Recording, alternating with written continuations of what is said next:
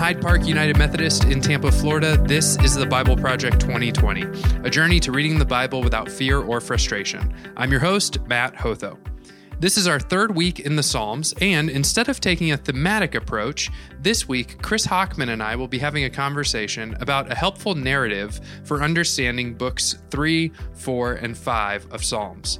And then we'll look particularly at Psalms 73, 84, 90, 91, and 104. And to change things up a bit, Chris will be asking the questions and I will be doing the answering this week. Looking forward to it. Hope you enjoy.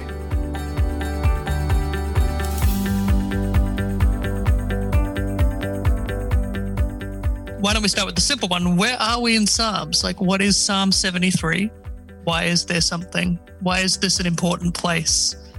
Yeah, so the book of Psalms, as we kind of talked about in the intro, is divided into 5 books. And those divisions sort of help structure the psalm into, scholars have a lot of different ideas of kind of what it structures it into, but one helpful way of thinking about it is sort of a journey from Exodus, especially as you start exile. As you start book 3, this is sort of the people getting the monarchy under their feet, getting kind of established. And what we're going to see in book 4 is everything's going to fall apart. Well, at the end of book 3, really, everything's going to kind of fall apart. The poetry is going to get a lot darker.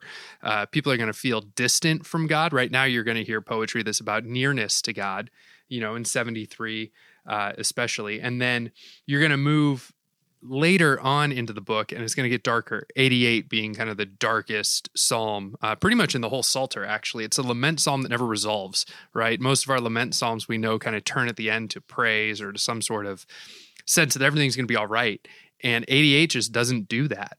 It sort of just sits in the darkness. So that last line in Psalm 88 is, "You've made my loved ones and my companions distant. My only friend is darkness." That's from the CEB translation. So we're going to see in book 3, in the middle of this week as we're reading, that things are going to get kind of dark.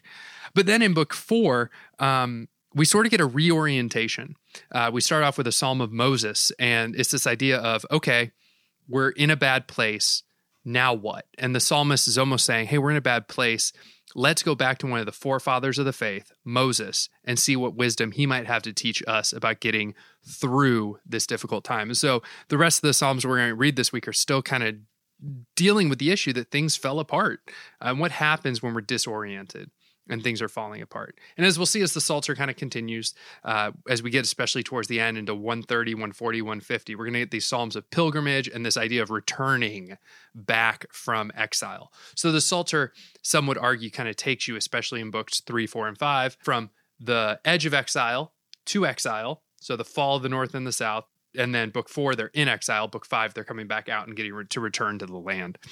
So I would say that's kind of a helpful way of thinking about where we're at right now. Yeah, so I think Psalm 73 is then this really crucial psalm. You talked about how the psalms are structured in such a way that while it's all poetry and we need to look at it as poetry, not as a narrative, there is kind of this narrative running through psalms just on a more higher level. But 73 comes up as a really crucial psalm in a lot of cases because we start seeing this turn. So to go to inside baseball, not that anybody's doing anything with baseball right now, Brueggemann thought that 73 was the turning point of Psalms, and where we start to see that there's this, an acknowledgement of why the exile happened, and we start to see the Psalms actually talk about exile.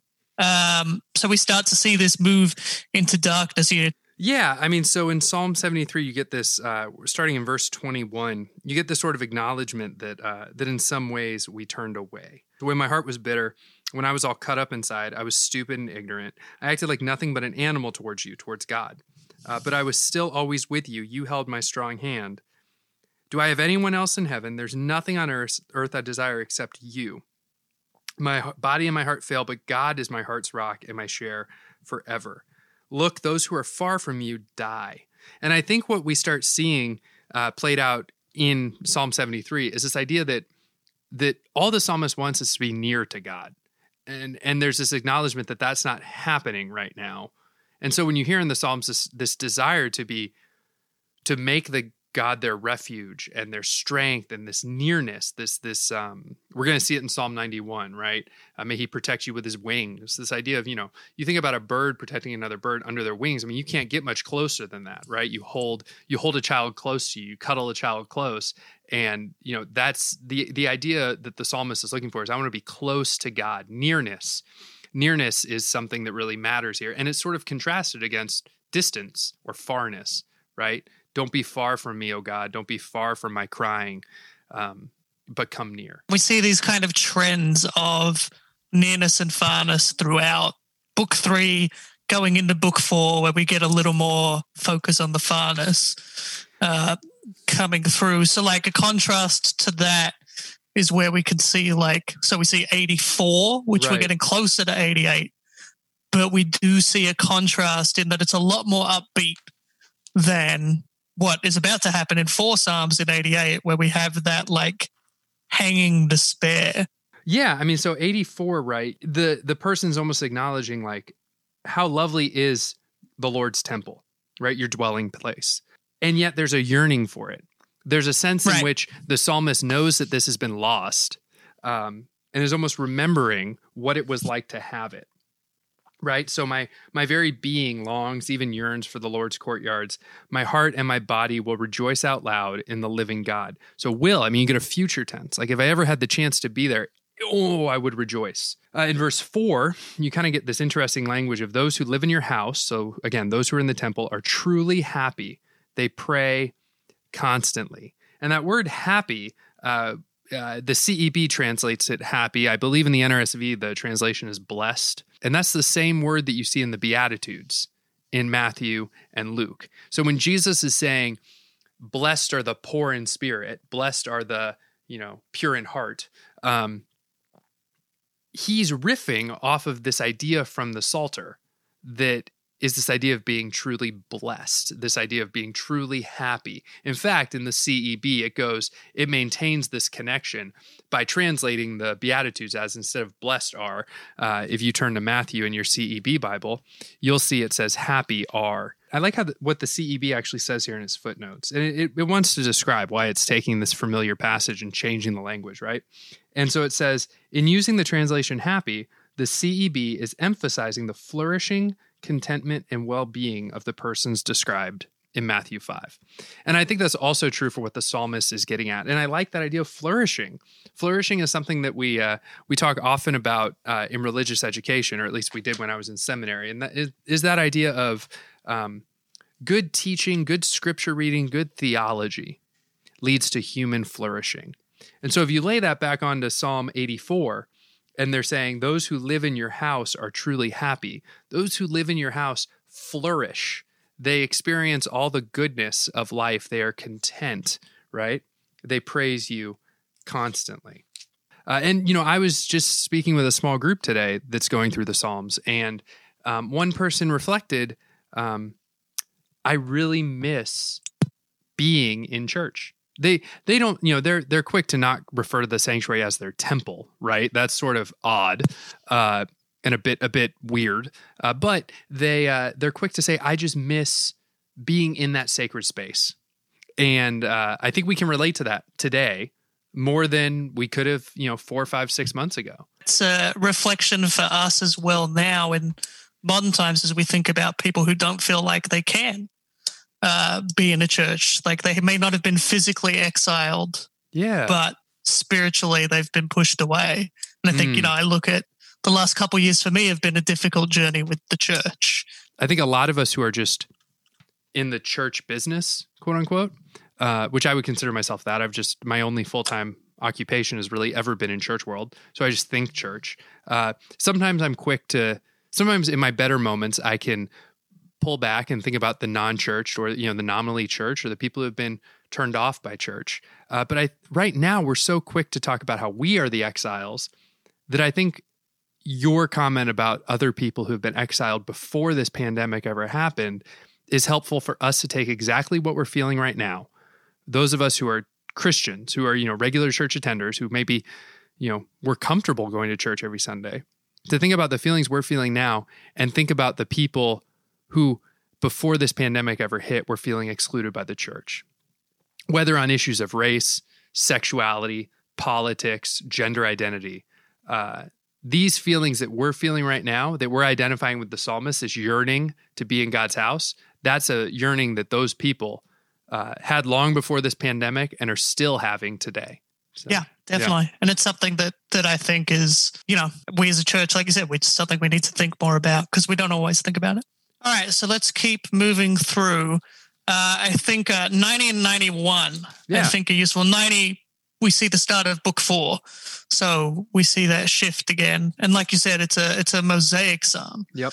Since it's attributed to Moses, that would make this the oldest psalm of the bunch. But I find these two psalms really interesting. We talked about, the exile was a bit of a shock. And so then 90 comes along. And it's written obviously before the exile. So yeah, what do we see this transition? 90 is that transition psalm into book 4. So what's so significant about 90 and why the divide happened here? Yeah, I mean, so when everything was going bad for the Israelites in the Exodus, so I don't want to confuse the Exodus and the exile, but when we're in the first 5 books and everything's going bad in the Exodus, one of the hallmark stories of the Exodus where people really got things wrong is the golden calf. And they were like, hey, we built this thing. We want to worship it. Let it be our God. Let it be our king. We want a king. That was kind of the refrain throughout the Pentateuch is we want a king. And even as you continue past it, we want a king. We want a king. And in this Psalm of Moses, we almost get that debate stirred up again with Moses saying, no, God is the king. God is the one true king who's been our help generation after generation before the mountains were born, right? Like for all time, you are God. And so again, if we're thinking about people coming out of the shock of exile, so they're in a foreign land, maybe they don't know what to rely on. Their kings have failed them. Their kings are part of the reason they ended up in exile in the first place.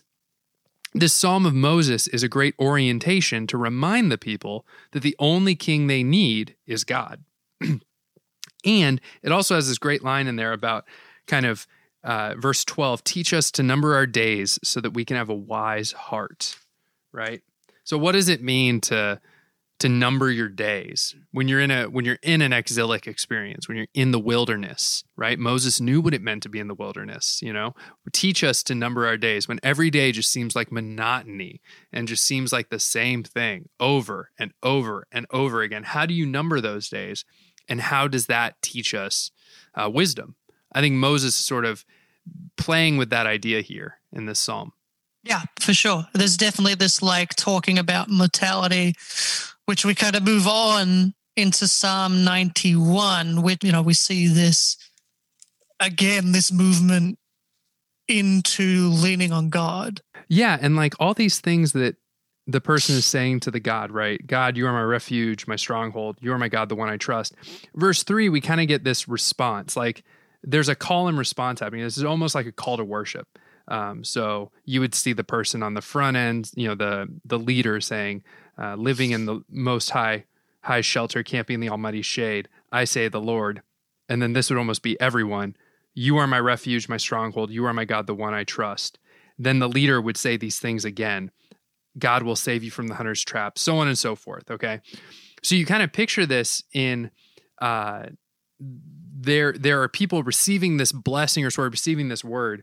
And again, we get this reorientation. If we take what came in Psalm 90 of Moses saying, hey, God is king. Well, here in Psalm 91, you've got God doing all the kingly things that kings should do for the people. So you've got God, the one providing refuge. And again, we get this winged imagery, which, it's just this intimacy of, again, under the wings, like when you cuddle a child or, when you put your arm around someone and pull them in close, right? There's an intimacy there. There's a nearness. And again, we're getting this play on nearness and farness. And in this psalm, it's all about how close can I get to God, right? And at the end, that's why God says, because you are devoted to me, I will rescue you. I'll protect you because you know my name. Protection. Whenever you cry out to me, I'll answer. So there's that intimacy of, I hear you and I will respond, right? I'll be with you in troubling times. I'll save you and glorify you. I'll fill you full with old age, and I'll show you my salvation. And so I think you get this sense that God is near, God is close, and God is sort of all you need in a certain sense, right? You don't need a king to give you these things. God is the one who can give you those things. All right, so I think we got one more psalm we're going to look at in this week's section. Is that right? Yeah, 104, which is actually the last part of this section. So it's a nice place to leave us off. So Psalm 104 is so interesting. One, it reminds me a lot of the divine speeches in Job. When people want to explore how majestic God is, they talk about his creation. I think that's why the first piece of poetry, in fact, the first words you get in the Hebrew Bible, are a poem about God's proclivity for creating. God's ability to make something out of nothing is the coolest thing that God does, I think, for a lot of Hebrew poets.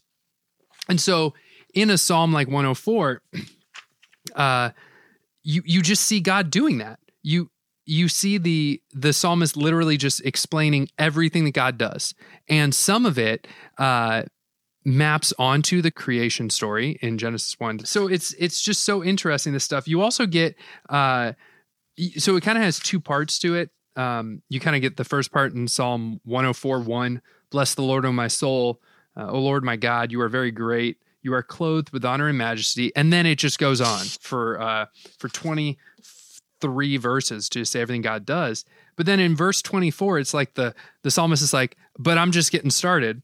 O Lord, how manifold are your works. In wisdom you have made them all. The world is full of your creatures.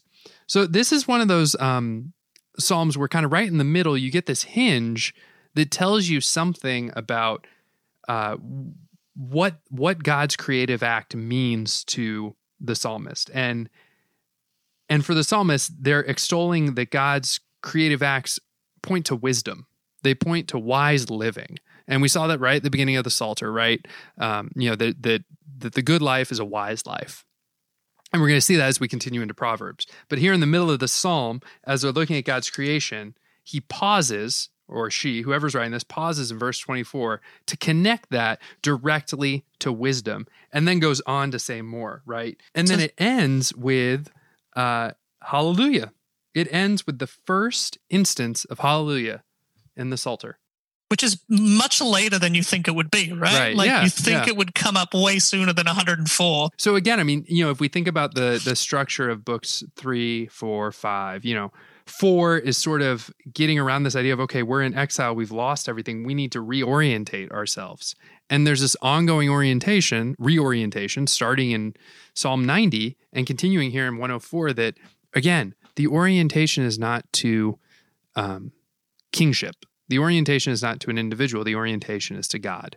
And therefore, I can actually say hallelujah at the end of this, right? In the midst of the exile, in the midst of the hardest thing, because we're not going to get out of that until we get to book 5. And that's when we're going to see all those psalms that we're used to. Praise the Lord, praise the Lord, praise the Lord. But we're not there yet, but we're starting to see it start. I think what's interesting too, and I'll just say this as one last thing, is while Psalms 105 and 106 sort of sit outside of our readings for this week, they are the last two books, or the last two Psalms of book 4. And they basically tell the story of the escape from Egypt and the wandering in the wilderness. They basically tell that story in poetry. And then that wraps up book 4. And they tell that story, and we've had parts of the parts of the Exodus story told in poetry. We have we have Moses' goodbye speech in Deuteronomy, and we also have Miriam's song in Exodus. But here we get those stories told in poetry, and they are ended with that refrain of praise the Lord. So we see that same refrain that came up again for the first time in 104, coming up again in 105 and 106. Again, sort of this building energy, bringing us out of this really, really difficult time and bringing us into a place of restoration.